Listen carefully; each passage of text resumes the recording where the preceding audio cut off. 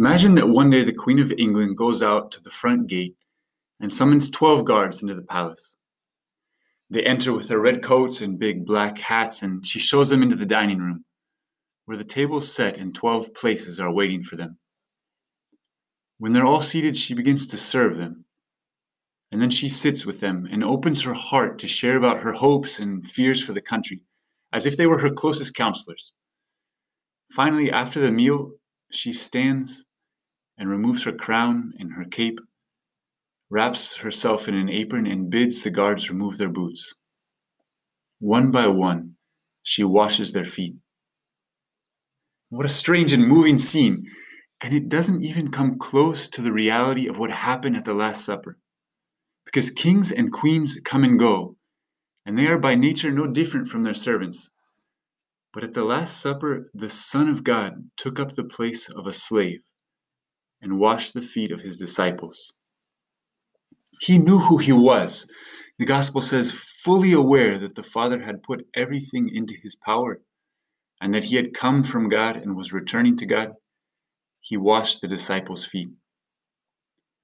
All power was his, and he knew it. And how did he choose to use that power? By washing the feet of his friends. Because he loved them. That's what the gospel says. He loved his own in the world, and he loved them to the end. In today's meditation, use your imagination. Place yourself in the upper room with Jesus and the 12 on the eve of his passion. What do you see? What do you smell? What do you feel? And when Jesus comes to you, how do you respond? Do you let him wash you? Or do you refuse like Peter? Peter thinks that he's being humble by refusing to let Jesus wash him. He's respecting the hierarchy. But tonight, Jesus introduces a new dimension to humility. Letting the Son of God wash you. What do you need to let him wash you of? What is it that you've been trying to deal with yourself that you need to let him deal with? Is there some trouble or sin of which you've said, I'll take care of this myself?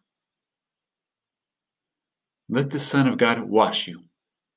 All power in heaven and on earth have been given over to him. He has the power to make you clean.